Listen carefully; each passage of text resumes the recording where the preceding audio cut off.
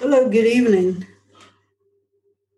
Today's podcast should be concentrating on a topic that is, shall we say, controversial, but more in a Western society setting.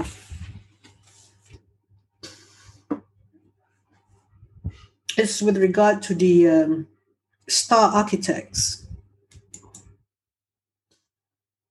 that is being lauded and commended and followed avidly by architects and architectural students, almost like a religious cult.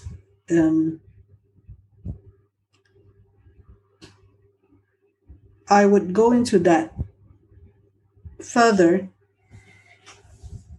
before I give an introduction. The most of what I'm going to say is based on a lecture that I presented to students of architecture at the degree level.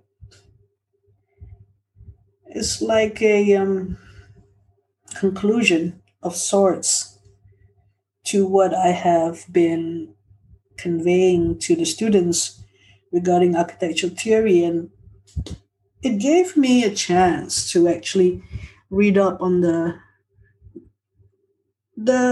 subject matter of many architects, modernists, postmodernists, a range of theories.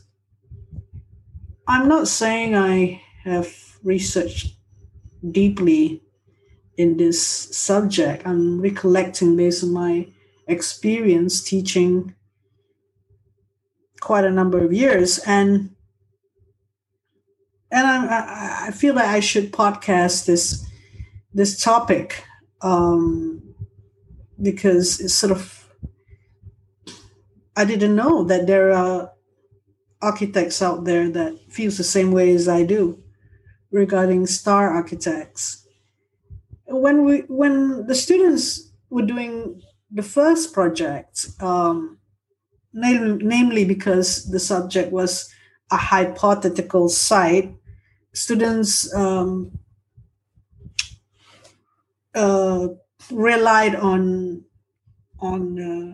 form making or preconceived ideas regarding forms. Many of them use curvilinear forms. We had another lecture on expressionism earlier, and the new expressionisms include the work of Zaha Hadid architects, which now is headed by Patrick Schumacher and Frank Gehry, and these are star architects who is not apologizing for what they do. They have their own ideas about um, what they think society is about, and what they serve and their role, and how they would serve the client and not really question about politics, like the quote by Patrick Schumacher. And there were people who were against them in the sense that um, what they're doing is what their design is could be even depressing, so that was the argument, the end, which I will go back until the end. But let me mention that um, in this day and age, we're concerned about sustainability, and it's not like sustainability in design or green architecture started only recently. Uh, Designing with sense and sensibilities um, that we learn, if we regard nature as something that is not to dominate or not to um, is something important to be considered as context or as part of the design, that since time immemorial we had been doing green architecture, And there is a consultation with a geographer that I know, who talked about the historical perspectives of green architecture in conservation, natural conservation. There's a book by Robert Arville, Bob Boot, called Man Environment in 1967, who is a writer in nature conservation and has been the director of Nature Conservancy in the UK in the 1970s. A quote from the book says, "From primitive times, man has been making an assault on his environment with fire, water, and tools. Until a century or so ago," and I assume here referring to 1860s or even earlier, "this attack took place over limited areas and in most cases at a relatively slow pace. It's only since the Industrial Revolution that the assault on the environment by men has been rapidly done, and to this day we can see the effects of climate change and global warming and other issues regarding to sustainability that make it imperative that we deal with it. And in this particular lecture, I was talking about the Green Building Index that about 14 countries have been doing, so that architects adhere to some green technologies when they or incorporate that in their design when they do the design. So, starting with LEED in America. So, but that time in the 1960s, another person named Rachel Carson wrote a book called The Silent Spring in 1962, urging humans to stop polluting the environment. She was a marine biologist and conservationist, and she was very vocal against the use of pesticides and so on. There was this time, and also the coupled with other factors of the oil crisis as well that happened in the 1970s. Industrial revolution had happened at that time, and then you have the different industrial revolutions happening throughout, first from the UK at that time in 1.0, then spread out to Europe and America when there is more mass production, assembly line, and electrical energy use. And thereafter, industrial revolution in a way of 3.0, with automation, computers, and electronics spread to Japan. And obviously after World War II, yeah, and right until recently when before or the turn of the century, the 21st century, we see Industry 4.0 happening with, until now, cyber physical systems, Internet of Things, and networks. And in Industry 4.0, we recalled about so many other subjects incorporated under Industry 4.0, is robotics, simulation, cybersecurity, additive manufacturing, augmented reality, big data, and analytics. That's what we're dealing with it now, and we kept on thinking about how the architect is coping with all this, and it seems that the problem has always been, when you talk about sustainability, is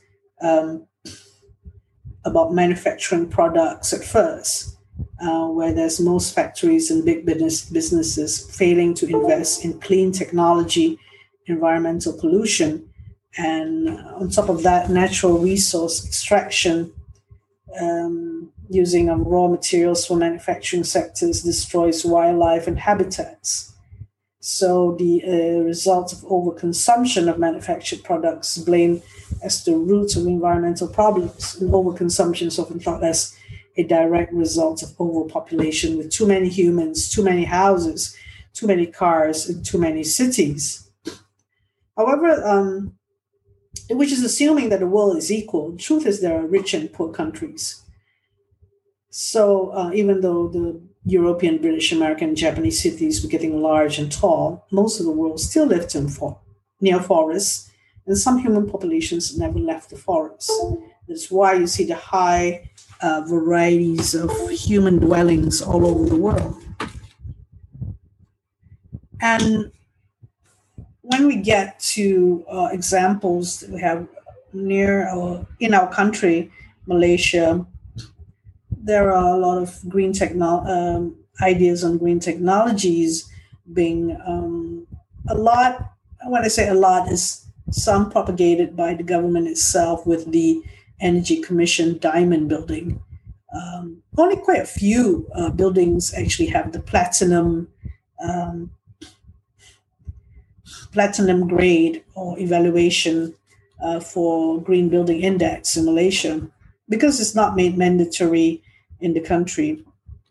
So it's up to you whether you want to get into green architecture.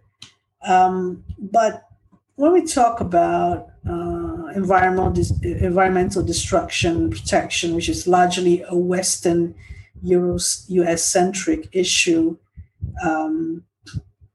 when we talk about the scientific revolution leading to economic and technological boom with adverse environmental effects, we're suggesting that there seems to be a progression of architecture from classical architecture to present-day architecture, suggesting certain styles are better than others, certain materials are worse, certain designs are really worth the money. But the truth is, architects are not made by architecture or by architects. As human beings, all architects are influenced by their environment, learning, experiences. So the truth is, architecture, as practiced throughout the world and throughout human history, is messy and diverse. It's not a really clean thing, right? Messy vitality, says Robert Venturi. So it's easy to understand how some architects are influenced by environmental thinking or by profits. But within the green movement, there are variations in how the followers are realizing their green philosophy. There are those who use technologies to solve environmental problems, and there are those who reject modern living altogether, preferring to live simply in the forest. So there is no such thing as the green architecture. Yeah, talking about this, and also earlier I was referring to some ideas by Christopher Alexander in the Notes on the Synthesis of Form in 1970. And then Christopher Alexander influenced other people such as Nikos Salingaros. So before I talk about what Nikos Salingaros and other architects are talking about recently, in the last 10 years, we refer to a pattern language, town buildings construction, in 1977.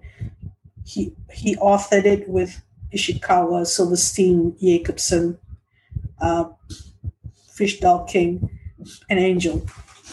And it is one of the finest work on how architecture can provide comfortable environment, especially in the city.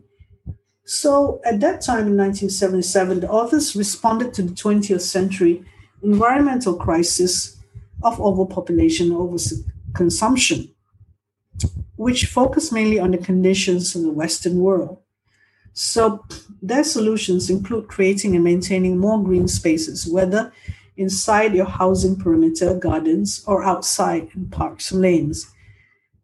At the time, you don't have green technologies yet in the 70s, but they also talk about how to let sunlight into the homes. They were talking about things that we haven't talked about in green, so-called green architecture now. So they even mentioned about roof garden in one chapter, which calls to mind early human dwellings in cold climates. So these architectural solutions showed how these authors at that time were trying to dissolve the negative effects of overconsumption without thoughtful planning and green architecture, so to speak.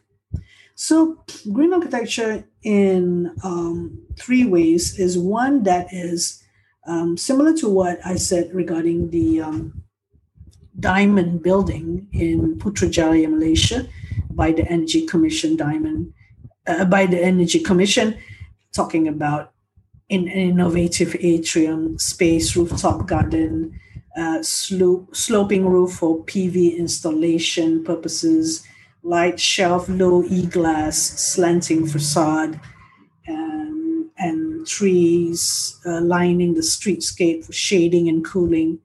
So even before that, I was talking about the green design is the building for energy efficiency, the use of renewable energy sources such as wind, solar, water, solar, creating a healthy indoor environment. So this is the green technologies group of philosophy.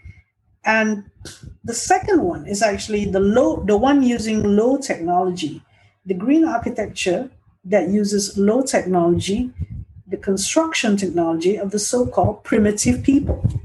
We refer this to the original people, or people who live mostly dependent on the forest and nature. And the third is it could also mean biophilic design, where you create buildings that incorporate living organisms, vegetation growing on the walls, roofs, and holes for birds to make nests. So what is this is that referring to Professor Nirmal Krishnani on his book, the first one, Greening Asia, prior to another book on eco-puncture, which is published recently in 2019. He talks about how there is a development on thinking about green. He categorized this architecture from the conventional with a negative impact to the green, less negative impact, to the super green, a minimal impact, and then to the nature-centric solutions, and projecting to the socio-ecological paradigm. So he talked about this in the Building Resilient Communities, or the New Grounds for Resilience 2020 forum that we had recently in November 6 to 8, organized by National Cheng Kung University and Taiwan government. We were in this panel, and Professor Krishnani reminded us about how the super green design has a measured performance, striving for zero impact and foster wellness. And he gave a lot of examples and many of the examples was this architecture company called WOHA, based in Singapore. And there was even some photograph of a building seems to be covered in green. And he mentioned about on the facade itself, there are about 20 plus species. And on the sky terraces on this particular building, there are about 30 plus species. So is this the biophilic design that is being mentioned? The usual things these architects also employ with vegetative filtration, rain garden, rainwater harvesting, green roof, and cleansing biotope, eco-pond. So we still have basically a concrete building, or which has all these features, and trying to have less impact on the environment as much as possible. But there are debates about whether this is really green architecture at the end of the day. Of course, Professor Kishnani mentioned about the Kampong Admiralty building, which is a complex for to deal with the aging population, with housing and communal areas and so on. And I went to this Kampong Admiralty myself, and I don't feel that um, it is really designing in detail spaces for interaction for older persons. Is the main spaces looks like just a giant atrium with um, people milling about, like a shopping mall anyway.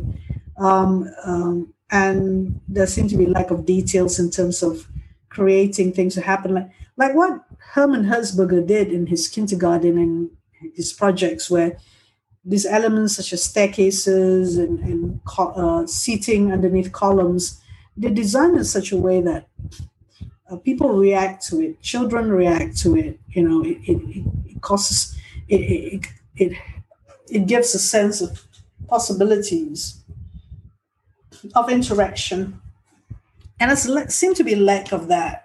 Um, when we talk about the green school, for example, fair enough, but the bamboo that has been is not natural to Indonesia or Bali, and has to be cultivated and grow. The idea of the green school, in terms of the learning that you could do around a natural environment setting, is very appealing, and is what a school should be doing anyway. But with a concrete building, the school can still do that if it has the policy, the school policy, or the programs that allow students to use the natural environment around it. So, but yeah, this bamboo design buildings gave a sense of the natural environment in the building itself. Um, and there were a lot of other points that we were discussing regarding green architecture. So I'm going to go to the point I'm trying to make earlier. Um, Biophilic design is the one that has nearest the qualitative goal of being a green architecture in the work of Vo Trong Nha, in the diagram of Stacking Green, and in the project of the Bin House, which we shared with the student of architecture. But the one I'm trying to get to the point is about digital architecture and those using digital architecture, promoting digital architecture, such as Patrick Schumacher. I mentioned earlier about how he doubted that architecture could be a site of radical political activism. He believed that architecture is a sui generis discipline, discourse, and practice with its own unique societal responsibility and competency. As such, it should be sharply demarcated against the other competencies like art, science, and engineering, and politics. Architects are called upon to develop urban and architectural forms that are congenial to contemporary economic and political life. They are neither legitimized nor competent to argue for a different politics or to disagree with the consensus of global politics. The consensus of global politics is determined by whom? So in the Western world, the superpowers, they create the consensus of global politics, I assume, and that his architecture epitomized that, and so it's one idea of not really looking at the poorer countries, not really looking at other forms of political discourse.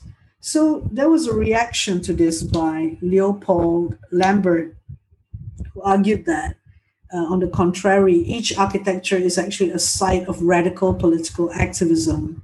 So every architecture that you see around you is a site of radical political activism. That's what Leopold Lambert says.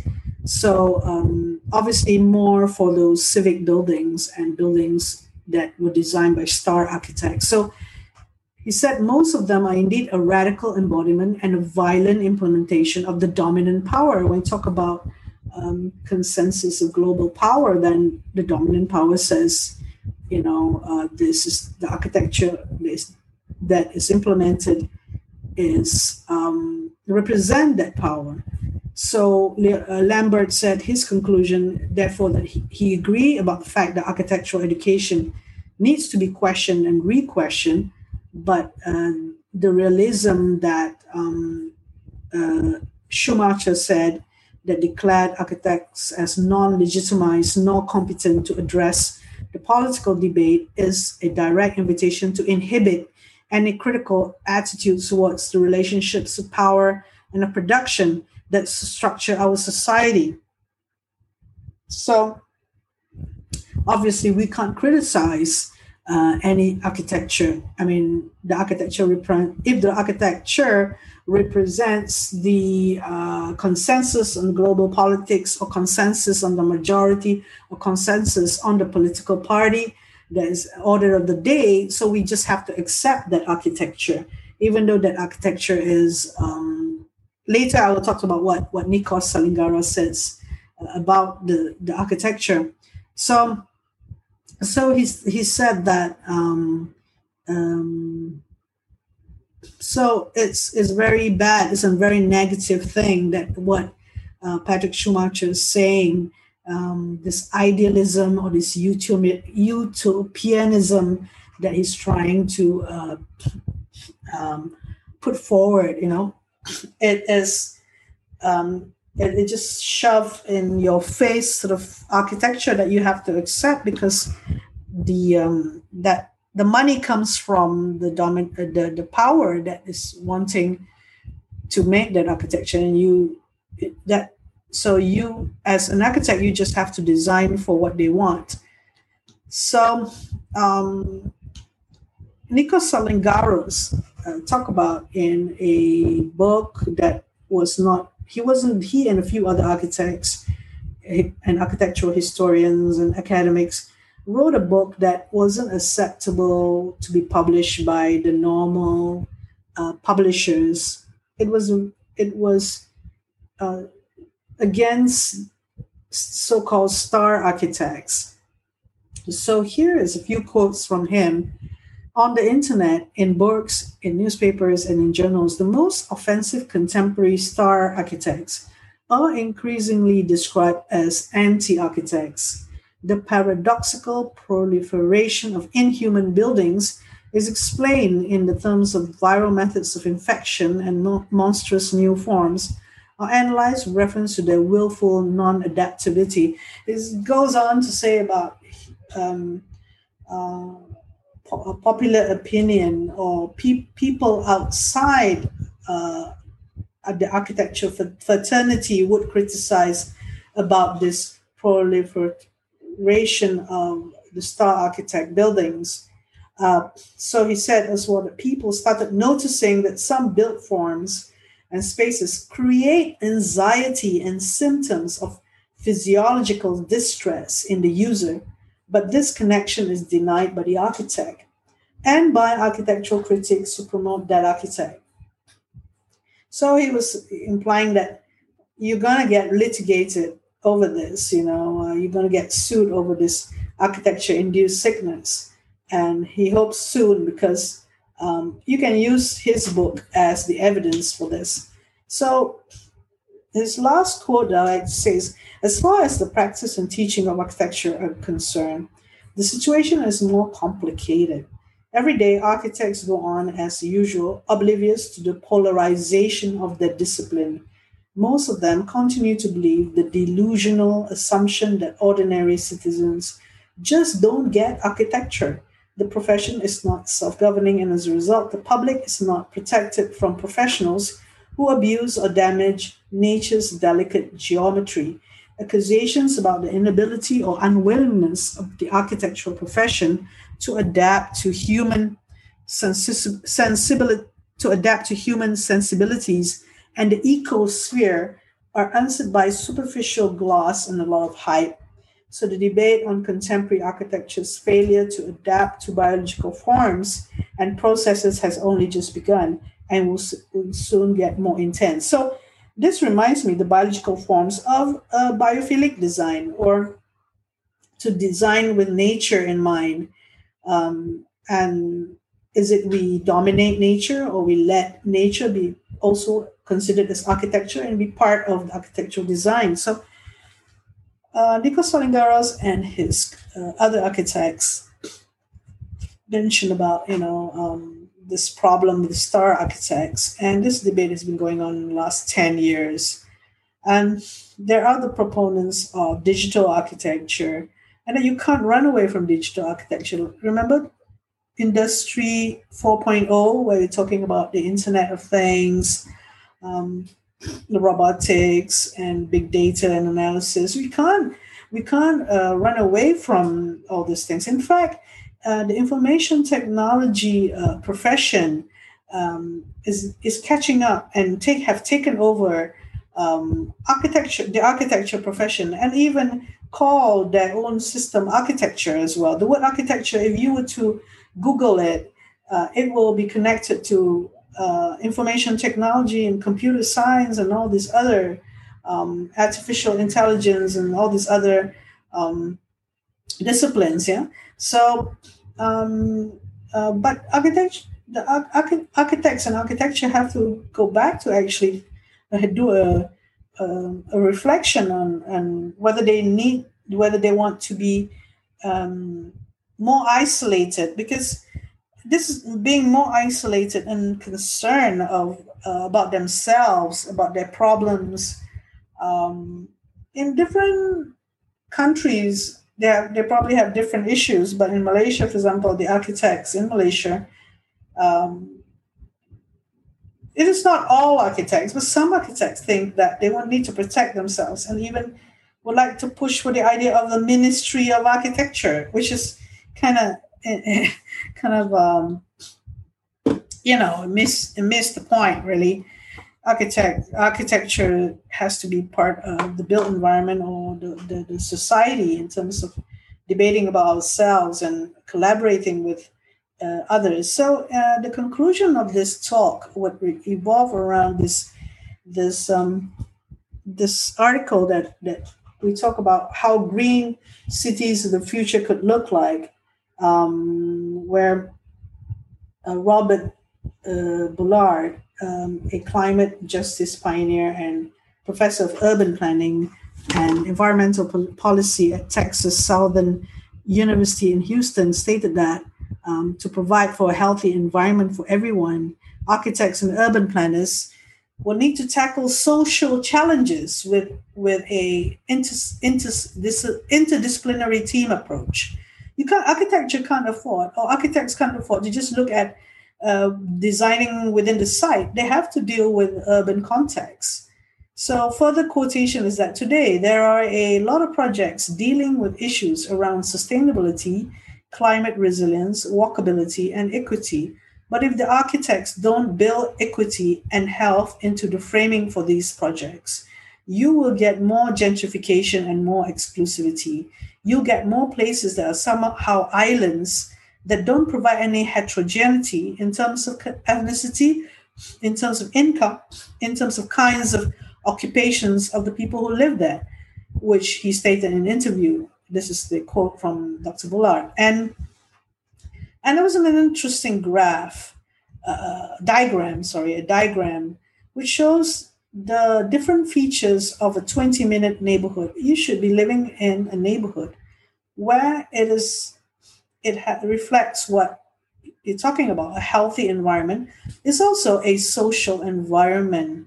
And not only, we cannot, when we talk about green architecture, we cannot just talk about plants on buildings. We talk about architecture that allows social activities to happen.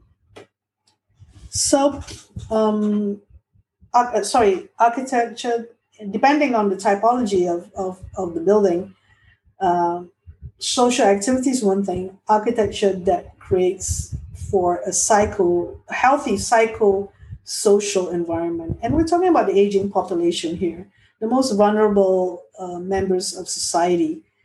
Looking back into the features of a 20-minute neighborhood, it has to have these factors: local employment opportunities, local shopping centers, local health facilities and services, local schools, all within 20-minute walk, lifelong learning opportunities, local playgrounds and parks, green streets and spaces, community gardens, sports and recreation facilities, safe space, streets and spaces, affordable housing, ability to age in place, housing diversity, walkability, safe cycling networks, and local and public transport with well connected to public transport jobs and services within the region.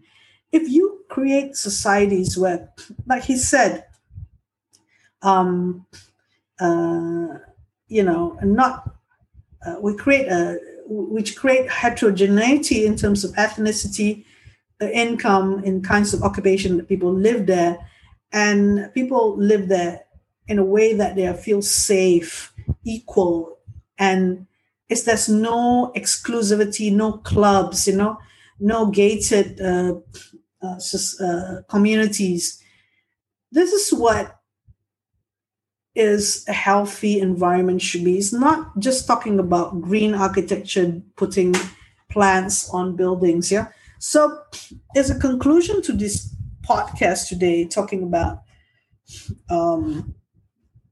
the criticism about contemporary architecture and how we mentally have to tackle these challenges as architects to deal with our profession, our role in society, and how and being looking beyond the boundaries of the site and being part of society, think about solving urban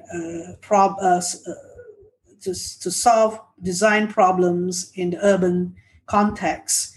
So this is what we should be doing, and right away from educating our students to practicing ourselves.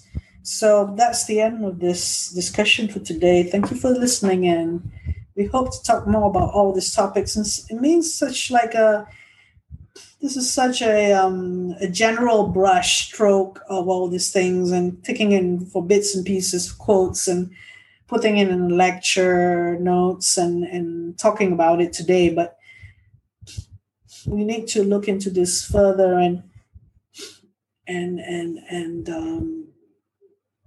it's need to be discussed and debated. And we had chances of doing that in the forum, NCKU forum, and also in other discourse that's not necessarily by architects, but by other people like the social scientists. So thank you so much for listening here.